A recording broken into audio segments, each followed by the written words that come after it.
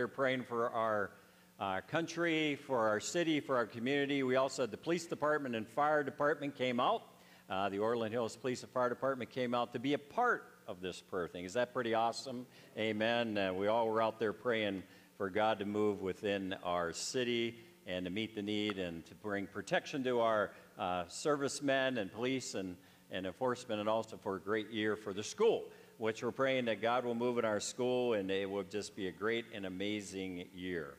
Well, we are talking about prayer, and last week I encouraged a lot of you to, if you had a prayer request, to kind of write it on a Post-it, put it in one of the bins there, and then I promised to pray for that as well as others.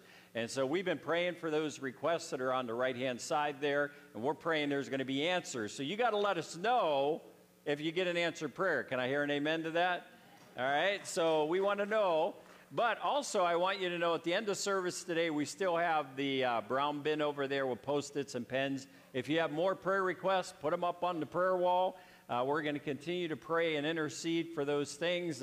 I just thank the Lord. Yalitza did not end up having her baby, which is awesome. And she's on bed rest, going to be evaluated again. But she didn't have the baby. Amen?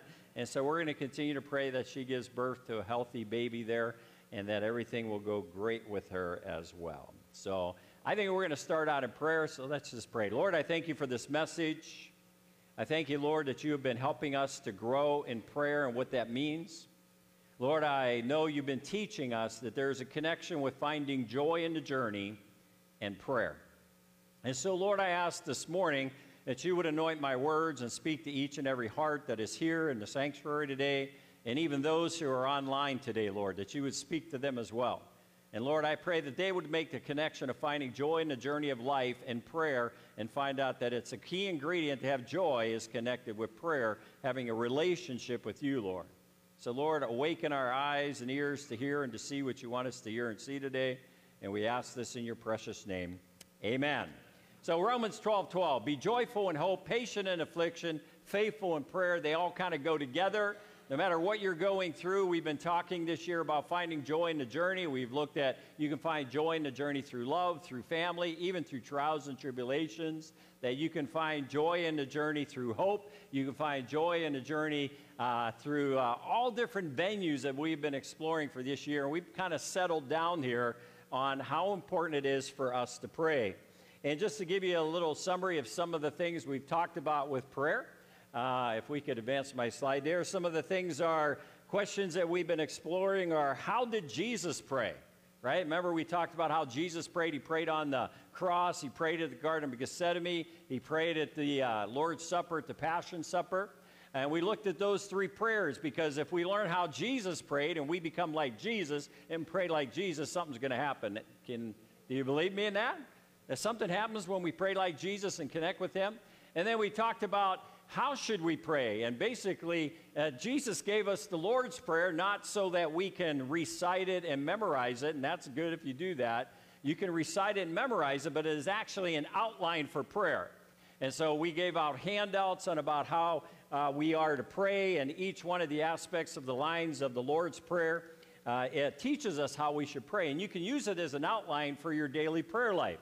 And so we talked about that. And then thirdly, so we were kind of learning how we should pray from what Jesus taught us. And then last week we talked about why pray. Ask, seek, and knock. We looked at Matthew chapter 7, verse 7 through 11. And then, you know, that's another thing. If you want something to be answered and you have a request, you need to ask. And the Bible challenges us to ask over and over. No matter what need it is, we need to ask God, and he promises to respond to us in one way or the other. And then what we also talked a little bit about last week is prayer is a way to honor God and serve God. It's rooted in being obedient to what Jesus instructed us to do, which is daily, going back to the Lord's Prayer, which is we're supposed to pray daily. But it's also we pray because God commands us to pray. Philippians chapter 4, verse 6 through 7 kind of encourages us to do that. And God intends prayer to be a means of obtaining his solutions in a number of situations. And so with our requests, that's what we're doing with our requests over there, that these areas, these major decisions are things that we find ourselves in. We're asking for God's wisdom and God's insight to meet these needs. You also pray to overcome demonic attacks and barriers. And I forgot to throw my picture up, but one of the teachers was walking into school this week. I showed it Tuesday night at our School of Kingdom Ministry, and she took a picture of a spider, and then when the picture, she kind of, looked at it, the spider was kind of looked like it was hanging on to our steeple. You know how I always said, I think we have demons hanging on our steeple sometime, right? And so for those that have seen it, it's kind of a creepy picture. I'll have to show you next week because we're moving into October, right? And so the spider's hanging on this thing, and I'm thinking, wow, now I have proof that we have demonic spirits hanging off our steeple there. But it just challenges us that there are principalities and powers out there that we do battle with, and you may not understand it or even see it in the natural realm, but we're challenged that we need to pray through these attacks and these barriers that we face in our life. Also, prayer is there to gather workers for the spiritual harvest. We need to pray that God would send us workers to bring the harvest in. We also pray to obtain a means of strength whenever we have to deal with something in the spiritual realm, or we're looking for wisdom or guidance to be healed or delivered. And we talked about the Syrian woman who had a demon-possessed daughter who asked Jesus to deliver her, and he did. But if she never would ask Jesus to deliver her daughter, would her daughter have been delivered? I don't think so. Or how about the blind man outside Jericho who called on Jesus to heal him? If he had not asked, would he have been healed? So we need to ask. We need to bring our requests to God, and we need to ask God to meet and give us wisdom and insight in what to do in these situations. So many ways, many venues that we need to pray, but we need to ask, receive, and believe. And I believe God will give us an answer to our prayer. So today I want to talk a little bit more, and this kind of might seem a little simple, but hey, maybe the question is when we're talking about how did Jesus pray, how should we pray, why pray? Today I want to talk about where should we pray? And think about it. My next slide kind of has a psalm for us, and I'd like us to read that psalm. It's Psalm 139, verses 7 through 16. And basically in this psalm, it really tells us where we should be praying. So let me read it for you. Where can I go from your spirit? Where can I flee from your presence? If I go up to the heavens, you are there. If I take my bed in the depths, you are there. If I rise on the wings of the dawn, if I settle on the far side of the sea, even there your hand will guide me, your right hand will hold me fast. If I say, surely the darkness will hide me and the light become night around me, even the darkness will not be dark to you. The night will shine like the day, for darkness is as light to you.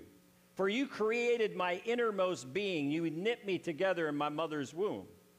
I praise you because I am fearfully and wonderfully made. Your works are wonderful. I know that full well.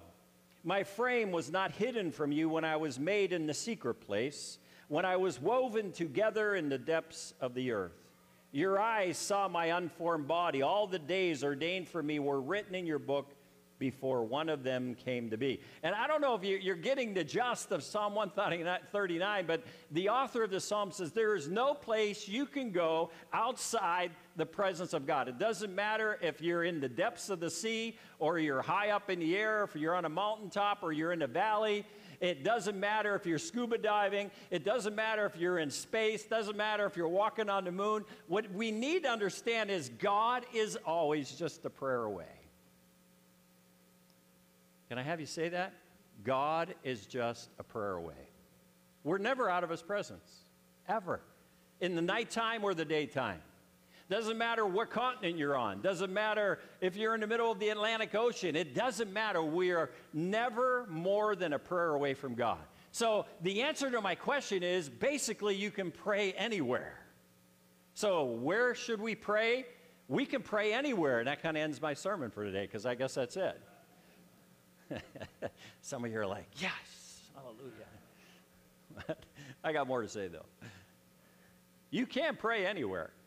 And I think we need to be reminded, we open up the altar sometime and people come pray at the altar. Maybe you go and you write another prayer request and you can pray there, but you can pray in your car. I don't know about you, but, I like to pray in my car. It's kind of quiet. It's kind of a quiet place, right? But we find that there's many different venues or places that we can pray, and we just need to understand God's presence is always with us. There's a few scriptures I like to highlight for you. 2 Chronicles 16:9 says, "For the eyes of the Lord move to and fro throughout the earth, that he may strongly support those whose heart is completely his." Or how about Proverbs 15:29? "The Lord is far from the wicked, but he hears the prayers of the righteous." So it doesn't matter where you're at. Or how about Ephesians 6:18? "With all prayer and petition, pray at all times in the Spirit, and with this in view, be on alert with all perseverance and petition for all the saints." Now, I just want to highlight one thing there. Yeah, we're supposed to be praying at all times, but this scripture specifically tells us that we not only need to pray for our needs, but we need to constantly, no matter where we're at, whether we're on the train, on the bus, in the car, we should not just be praying for our needs, but we need to be praying for the needs of the saints, of the people here. So, I've been praying for those requests on the wall. I know some of my staff has. I know other people have come out through the week. Some of the teachers came and read it after chapel. They've been kind of reading them, and people have been praying for those requests. But the challenge is, let us pray for one another, amen? I think this is part of the key that we need to understand with prayer. If you want to find joy in the journey of life, we have to understand that joy is connected to hope. Hope is connected in being able to be patient in affliction, and that all connects together to be faithful. And you do that through prayer and through a connection with God, and you find this inner joy that rises up inside of you no matter what comes your way in life. So I want to look at, another scripture that we can look at is 1 Timothy chapter 2, verse 8, which says this: "I want men everywhere to lift up holy hands in prayer without anger or disputing." There's this idea that, man, we need to come together and we need to pray, not only in private, but in public. We need to come together, join hands, unite together, and pray for God to do something great. I said it last week, the last great revival in Chicago was 1917. That's a long time ago, isn't it? 1970 was, from what I see when I look at the history of Chicago, of spiritual revival, the last great revival to hit Chicago was 1917. Long time ago. I think we'll do for a revival. Would you say amen to that? And just so you know, God is raising up warriors in this day and hour. And I know there's prayer meetings. Last summer we did 100 places, hosted prayer meetings, and we had 100 outreaches from a bunch of churches reaching out, praying for the greater Chicagoland area. There's over 11 million people live within the greater Chicagoland area, praying for God to do something. But it has to bring the churches together to pray for this. And so we're being challenged to do that. And I think we need to pray more for God to bring a revival to our entire area. It was interesting. I was in here praying, I think it was Wednesday night, and we kind of are doing our grow class. And so part of our grow class this last Wednesday was to take 20 minutes, just you and the Lord, and just go pray. And so I broke my class up. A bunch of different people went all different places. And I went up into the balcony. And I've never done this before, but I opened the balcony window right behind the sound booth here, and I looked out over the horizon, and I don't know if you can go look at the balcony if you want to see this, but all across the horizon to the right was the entire city of Chicago skyline, all lit up. That's pretty beautiful. That's why I kind of want to build an addition off the front and have like a prayer room up there with glass so you could look and see the skyline of Chicago and pray for it. So I was up there, had the window open, sitting at a chair, looking at and praying for the city of Chicago. Praying that God would do something about all the violence that's going on and all the people that are being killed on the weekends, amen, and during the week. So Tom Kennington, most of you know Tom Kennington with Southside Christian Center. It's a mission we helped start on the south side at about 80th and Kinston. And so Tom called me. It was Friday morning, and he said, "Hey, Mike," he says, "I need you to pray for me tonight at 9 o'clock. And I go, "Okay, I'll pray for you at 9 o'clock. He goes, "Because Fox News just came to me, and they're interviewing me tonight on Fox News about all the killings that are going on in Chicago and about what we should do." And so Tom was on Fox News, 9 o'clock on Friday night. You may be able to Google and find him, but he was on because one of the sergeants from his area, when Fox was talking to the sergeant, they're like, "Who could we talk to about the violence?" And you know what that sergeant said? "You need to go talk to Pastor Tom Kennington because he's done a lot of the funerals for these kids over the last 3 years." So Tom was on, and we prayed for Tom that what they said on that program would make a difference, and that something would happen as a result of that. And I believe prayer can make that happen, amen? But we need, we can pray anywhere, but we need to pray for our city. We need to pray for Orland Hills, Orland Park, Tinley Park. Our ministerial meets once a month, and we're always praying for our 3 cities and for God to have his way in our cities. So I thought I'd take a look here. I want you to know that there's different places that we pray, and we're going to look at some of the biblical heroes of the faith, some of the prayer warriors of the Bible, and different places that they prayed. So if you're going to put that next slide up, we're going to talk about places where Bible heroes prayed. Number 1 is in private. I don't know, there's this scripture in Matthew chapter 6, verse 5 through 8, where Jesus says, "And when you pray, do not be like the hypocrites, for they love to pray standing in the synagogues and on the street corners to be seen by men. I tell you the truth, they have received their reward in full. When you pray, get into your room, close the door, and pray to your Father who is unseen. Then your Father who sees what is done in secret will reward you. And when you pray, do not keep on babbling like the pagans, for they think they will be heard because of their many words. Do not be like them, for your Father knows what you need before you even ask him." So there's this idea that we should pray in private. And, in our society today, there's a lot of people in government that says, it's okay to have, your private prayer time, but don't pray in public, right? How many have kind of heard that? Or don't pray in school, or, you can't pray at the flagpole because somebody may see you and hear you,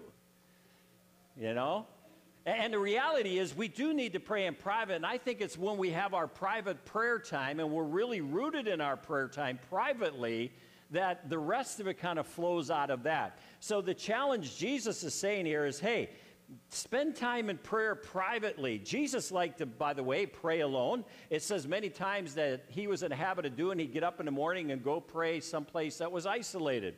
We know that he prayed all night one time, Luke 6:12, probably more than once. But the idea is Jesus needed a quiet place to pray, where it was just him and the Father. And they would communicate and talk together in that moment. Because I don't know about you, think about his life, man. He had the people's needs that were being pressed on him every day, people wanting prayer. The Pharisees were arguing with him and giving him all kinds of grief every day. I'm sure the life was pretty busy doing what he was doing. There was always the noise, the people, there was the demands of others, and all these things that Jesus had to deal with on a daily basis. But Jesus knew that if he could get away with the Father, Abba Father, he could hear the Father's voice, and he'd be able to handle whatever came his way. That's no different for us.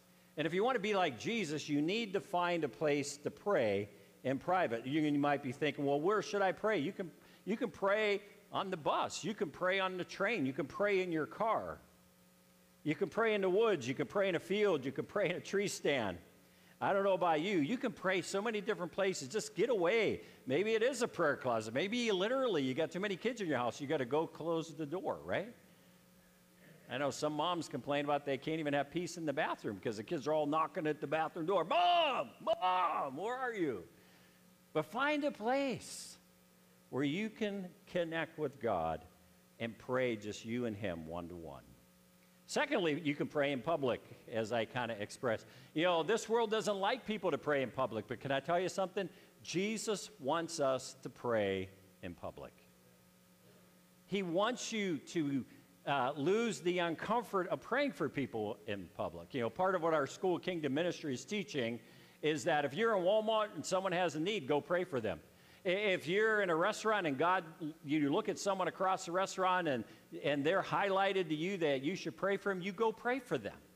Because God likes to have us pray publicly to meet people's needs. And if you never get over the fear of praying publicly for somebody, you may miss an opportunity. And so we do need to pray in public. In John chapter 12, verse 23 to 30, Jesus is talking about that it's, his hour is coming.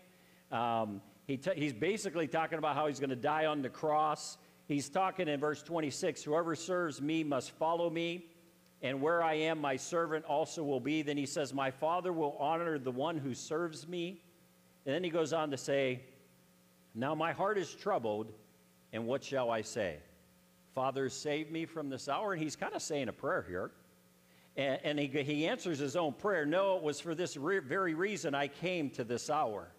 But then he prays another prayer right in the midst, and he's in a crowd of people doing this. Father, glorify your name. So he prays another prayer publicly. He's in a group, and he's kind of going through what God's wanting him to do in a public spectrum, and he's sharing and praying all at the same time. And look what he does here.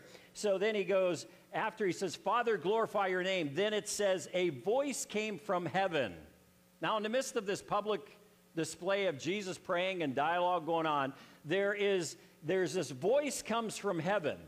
And this is what the voice says, I have glorified it and will glorify it again. In other words, answering Jesus' prayer again, this is what you need to do because I will glorify, and things are going to happen through you being willing to go and die on the cross. And it says the crowd that was there and heard it said it had thundered. Some thought it thundered. Some, the voice of God spoke, and some said it sounded like thunder. Others said, no, that was an angel speaking to Jesus. Others assumed it was an angel speaking to Jesus. And notice what Jesus says, as he kind of knows what the crowd's kind of whispering and murmuring.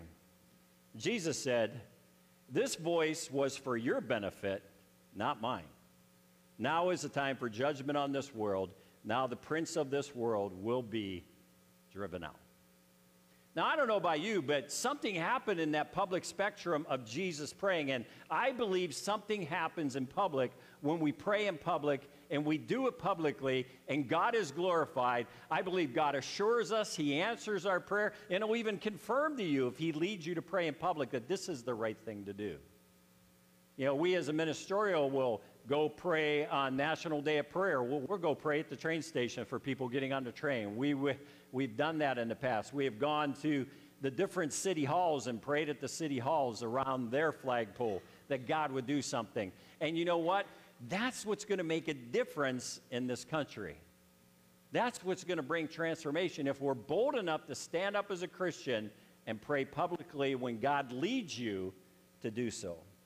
The other way that we have learned to kind of this aspect of where we should pray is sometimes it's in specific places led by the Holy Spirit, kind of like I just shared a moment ago. And you can look in Scripture, and, you know, the followers of Jesus, they were commissioned to go pray into the upper room, and Jesus told them to go wait for the Holy Spirit to come on them, and then, you know, they're standing there when Jesus leaves, and the angels appear and tell them, hey, guys, you know, Jesus isn't coming back. You need to kind of go do what he told you to do. And so they go off to the upper room, and it says that they were in the upper room in Acts chapter 1, verse 10 through 14, and they're praying. And it said they constantly prayed. They all joined together, verse 14, constantly in prayer, along with the women and Mary, the mother of Jesus, and even his brothers, and they were praying. They were praying for an outpouring of the Holy Spirit to happen, for the day of Pentecost to happen. And then in Acts chapter 2, the Holy Spirit shows up. Sometimes we are challenged to go host or hold a prayer meeting. And we need to go to that prayer meeting, support that prayer meeting, and pray. You know, a lot of us ministers have been challenging each other. There's a ministerial group now that's holding prayer meetings once a month for the city of Chicago, for God to fall on Chicago. And I don't know about you, but we need to get involved in public prayer meetings if we want to see revival come to Chicago. We're long overdue. Wouldn't you say we're overdue since 1917? We need a revival to come to this city and to this nation. I think it's going to come through prayer. Another example from Scripture is Solomon prayed at the dedication of the temple in 2 Chronicles chapter 6. And then in verse 7, it's interesting. If you look at his prayer, it's a pretty lengthy prayer in Chronicles there, but he is praying and he's dedicating the temple that the Lord laid on his heart to build. David had the vision. Solomon did it. And he finished the temple, and he's ready to basically dedicate it to the Lord. But he prays this long prayer in chapter 6, and I encourage you to read it this week, 2 Chronicles chapter 6, and read what he prays about in his prayer. But he prays that God would fill the place, God would forgive the people, God would pour out his grace, God would do all these different things. God would show up in this temple. And so he finishes his prayer, and then it says in 2 Chronicles chapter 7, verse 1, when Solomon finished praying, fire came down from heaven and consumed the burnt offerings and the sacrifices, and the glory of the Lord filled the temple. The priests could not enter the temple of the Lord because the glory of the Lord filled it. When all the Israelites saw the fire coming down and the glory of the Lord above the temple, they knelt on the pavement with their faces to the ground, and they worshiped and gave thanks to the Lord, saying, He is good, His love endures forever. Then the king and all the people offered sacrifices before the Lord. Now, how many would like to see something like that happen? But Solomon just poured out his heart in this prayer at the dedication of this temple and prayed that God would show up, and guess what? God showed up. He showed up like he did in Acts chapter 2, like with the power of the Holy Spirit and with fire. There's fire and glory and clouds and shaking and thunder and rumbling, all this stuff happening. And I don't know about you, but man, I'd love to see something like that happen in our city. Then it's interesting in chapter 7, verse 11, if you skip down to verse 11, Solomon's all done. They've had this great day. God shows up at the temple, and later on that night when he's kind of back in the palace and kind of taking in the day, you know, like, man, this is such a great day. God showed up, you know, sacrifices were offered. His presence was there. It was strong. People were praying. The entire nation was on their knees praying, and God supernaturally moved. And then the Lord speaks to Solomon about his prayer. Isn't that interesting? So Solomon prayed this lengthy prayer, and then God showed up, did his thing, but then that night, privately, Solomon and God have a meeting, and God talks to Solomon about all the things that he asked for in his prayer. And he warns him too, by the way.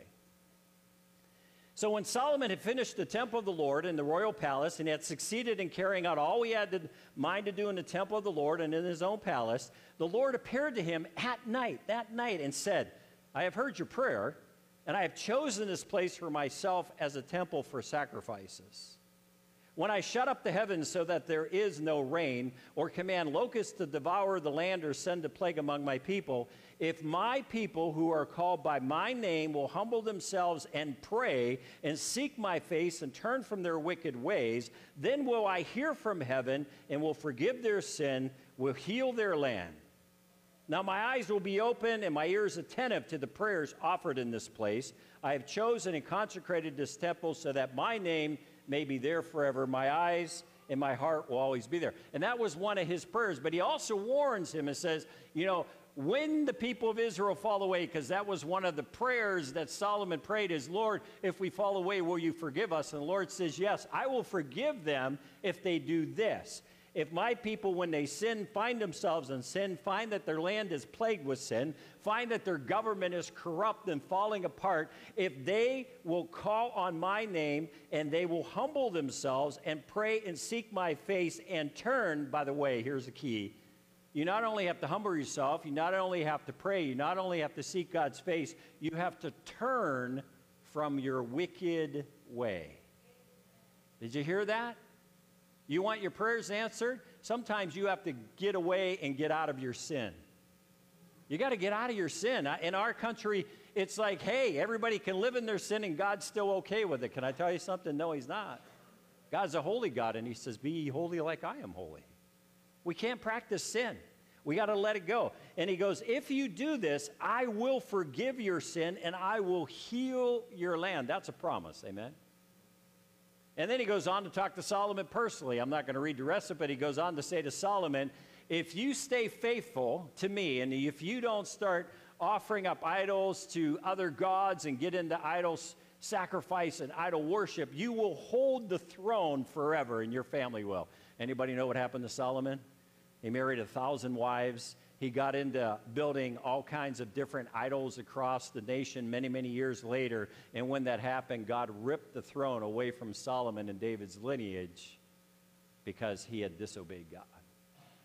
See, I don't know about you, but this praying in public thing could be kind of awesome, and then you get the benefit that then God will talk to you in private. You can also read in Acts chapter 2, 42 to 47, they went house to house, they prayed, they devoted themselves to teaching, breaking of bread, which is communion. They tied communion together with prayer. So whenever they'd have communion at someone's house, they'd also pray when they did communion. All this comes together, and you know, we can pray anywhere. There's another great story in Acts chapter 12, verse 5 through 12, where Peter was in prison. He was impacted by the prayers of the saints in the house church. These people were praying in a house church for Peter to be released. Angel shows up. It basically drops the chains that are on Peter. He walks out of the prison. The doors open up for him as he walks out. You can read the whole story there. And then he goes to the place that's praying for him to be released, and he knocks on the door. Girl answers the door. She said, and he says, "Hey, it's Peter." And she closes the door in his face and runs to tell everybody who's praying, "Hey, Peter's outside at the door." And they all look at her and said, "Honey, we know you have faith, but Peter's in prison." He's like, "No, he's at the door." And they're like, "No, Peter's in prison. We know you're getting excited because we're praying for Peter to be released." And then, long story short, they finally go back. They discover Peter has been released. God does answer prayer. Amen. It's kind of a story I heard, true story. Many years ago, happened back in the 1960s. And there was a church that was praying because there was this rowdy bar that was next to the church. And so they held an all-night prayer meeting that God would destroy the bar that was next to him because it was leading all kinds of people and hurting people and alcoholism and fights and all kinds of stuff.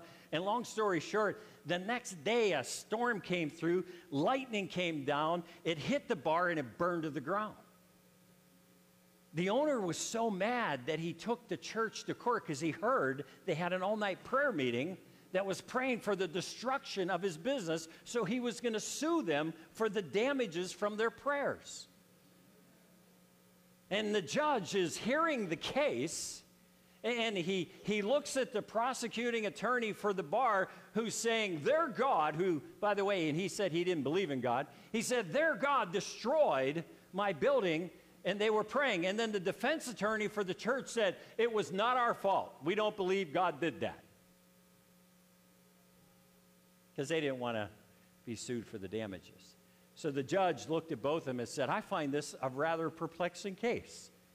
On one hand, the Christians who believe in prayer have an all-night prayer meeting and God destroys the building they pray would be destroyed. They don't do it, but their God does it. And they don't believe God did it, even though that's what they prayed for. And on this side, this guy doesn't believe in God, and he's blaming God for destroying his building." He says, "This is kind of not right, you know, something's not right here." But, you know, God will do stuff like Peter getting released, people getting set free. And, you know, we can do that anywhere. We can pray in our home and pray for others who aren't there. Paul and Silas were in prison and they prayed, and God showed up, and the jailer got saved, and all kinds of cool things happened there. But I kind of want to wrap this up. I only have a minute left. But did you know you can also pray in times of peace and in times of war? And all the way, I've been reading a great book. I'm always recommending books. Mike Bickle, Growing in Prayer. The History of Prayer in America, One Nation Under God. This book is filled with true stories of people in America who prayed. And it goes people from a general in World War II who prayed that God would be merciful, give him wisdom and guidance in battle. His name, by the way, was Brigadier General Laverne S. Saunders, and he lists all these things, all the answers to his prayer in battles that he won that he attributes to God giving him the victory. And he writes all these out. In the story, the beginning of World War II, at the tragedy of Pearl Harbor, anybody know what happened the next few days after they decided to get into the war? They decided that before they would get into the war, Roosevelt called for the nation to pray, and it was a national day of prayer. Him and Churchill sat together in Washington at this Episcopalian church where George Washington prayed and went to church, and they prayed for God's wisdom in winning the war against Nazi Germany, and it was a day of prayer. Many people forget that in history. But that's what they did. And during World War II and throughout the war, both the U.S. government and the English, the country and the country's churches promoted prayer among the men and women overseas and on the front. Over 8,000 chaplains distributed prayer books, Bibles, prayer tracts of all kinds. Federal employees at the U.S. government printing office worked around the clock to produce religious publications that would go out to the soldiers. That's how much they believed in prayer. Jimmy Doolittle, anybody know him? He ran the raid on Japan. He was a man of prayer. As a matter of fact, a bona fide war hero who led the decisive air raids on Tokyo.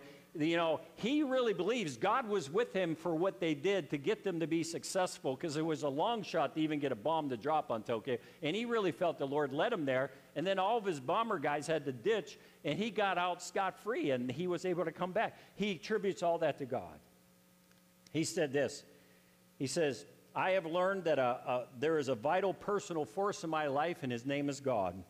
And he said, and I need to tap his power every single day for every single mission, for every single thing I do. I could always talk about God, but he said, I'd rather believe in God and believe that he's going to do something and then step out in faith and do it. He's a man of prayer. And then one last story here as we wrap up. What about the prayers prayed by the soldiers who didn't live through the war? In this book, they discovered a few dying soldiers' prayers that they found in soldiers' pockets. And this one is an actual prayer of a soldier who was killed in a North African campaign. The prayer that he prayed, he had written on a piece of paper and put in his pocket, and about a day later he was killed. Would you like to hear what his last prayer was? Look, God, I have never spoken to you, and now I want to say, how do you do? And see, God, they told me you did not exist. And I, like a fool, believed all this. Last night from a shell hole, I saw your sky. I figured that they told me a lie. Had I taken time before to see things you had made, I'd sure have known they weren't calling a spade a spade. I wonder, God, if you would shake my poor hand. Somehow I feel you would understand. Strange I had to come to this hellish place before I had time to see your face. Well, I guess there isn't much more to say, but I'm glad, God, that I met you today. The 0 hour will soon be here, but I'm not afraid to know that you're near. The signal has come. I shall soon have to go. I like you lots. This I want you to know. I am sure this will be a horrible fight. Who knows? I may come to your house tonight. Though I wasn't friendly to you before, I wonder, God, if you'd wait at your door. Look, I'm shedding tears, me shedding tears. Oh, I'd wish I'd known you these long, long years. Well, I have to go now, dear God. Goodbye. But now that I have met you, I'm not scared to die. That's a pretty amazing prayer from a soldier who came to his death a day later. I'm going to have Beth come up, but I want to challenge you. Where should we pray? Real simple answer, anywhere. It doesn't matter where you're at in any situation, it's a good time to pray. Remember, God is only a prayer away. And I think that deserves a round of applause. Amen? God is only a prayer away. So take the time, find time to pray. I think it's the hour has come. Be joyful in hope, patient in affliction, but let's be faithful in prayer. And seriously, let's pray for revival to come to our greater Chicagoland area. Intercede for that. And then if you get a chance, come on up. If you have prayer requests, put them up on the request wall over there. And we will continue to pray for those requests. Also, pray for the city of Chicago, pray for revival. And then afterwards, I will have some prayer team members down front that will be happy to pray for any personal needs you have as well. But as we do that, I'm going to have Beth lead us in a closing song. And then after the song, you're dismissed to go. And let's just let the Holy Spirit speak to your heart about maybe a request, or maybe you're going to go read the request board and you start praying for some of those requests that are there as well. I'm going to pray. Lord, we thank you for this day. We thank you for the power of prayer, and that, Lord, how to pray. You've been teaching us that. Why to pray. You've been teaching us that. But, Lord, let us know that we can pray anywhere. It doesn't matter where we're at. It doesn't matter if we're on the battlefield. It doesn't matter if we're in the city of Chicago, if we're on a bus or whatever. We know that your presence is there. So speak to our hearts this week as we pray. And we ask this in Jesus' name.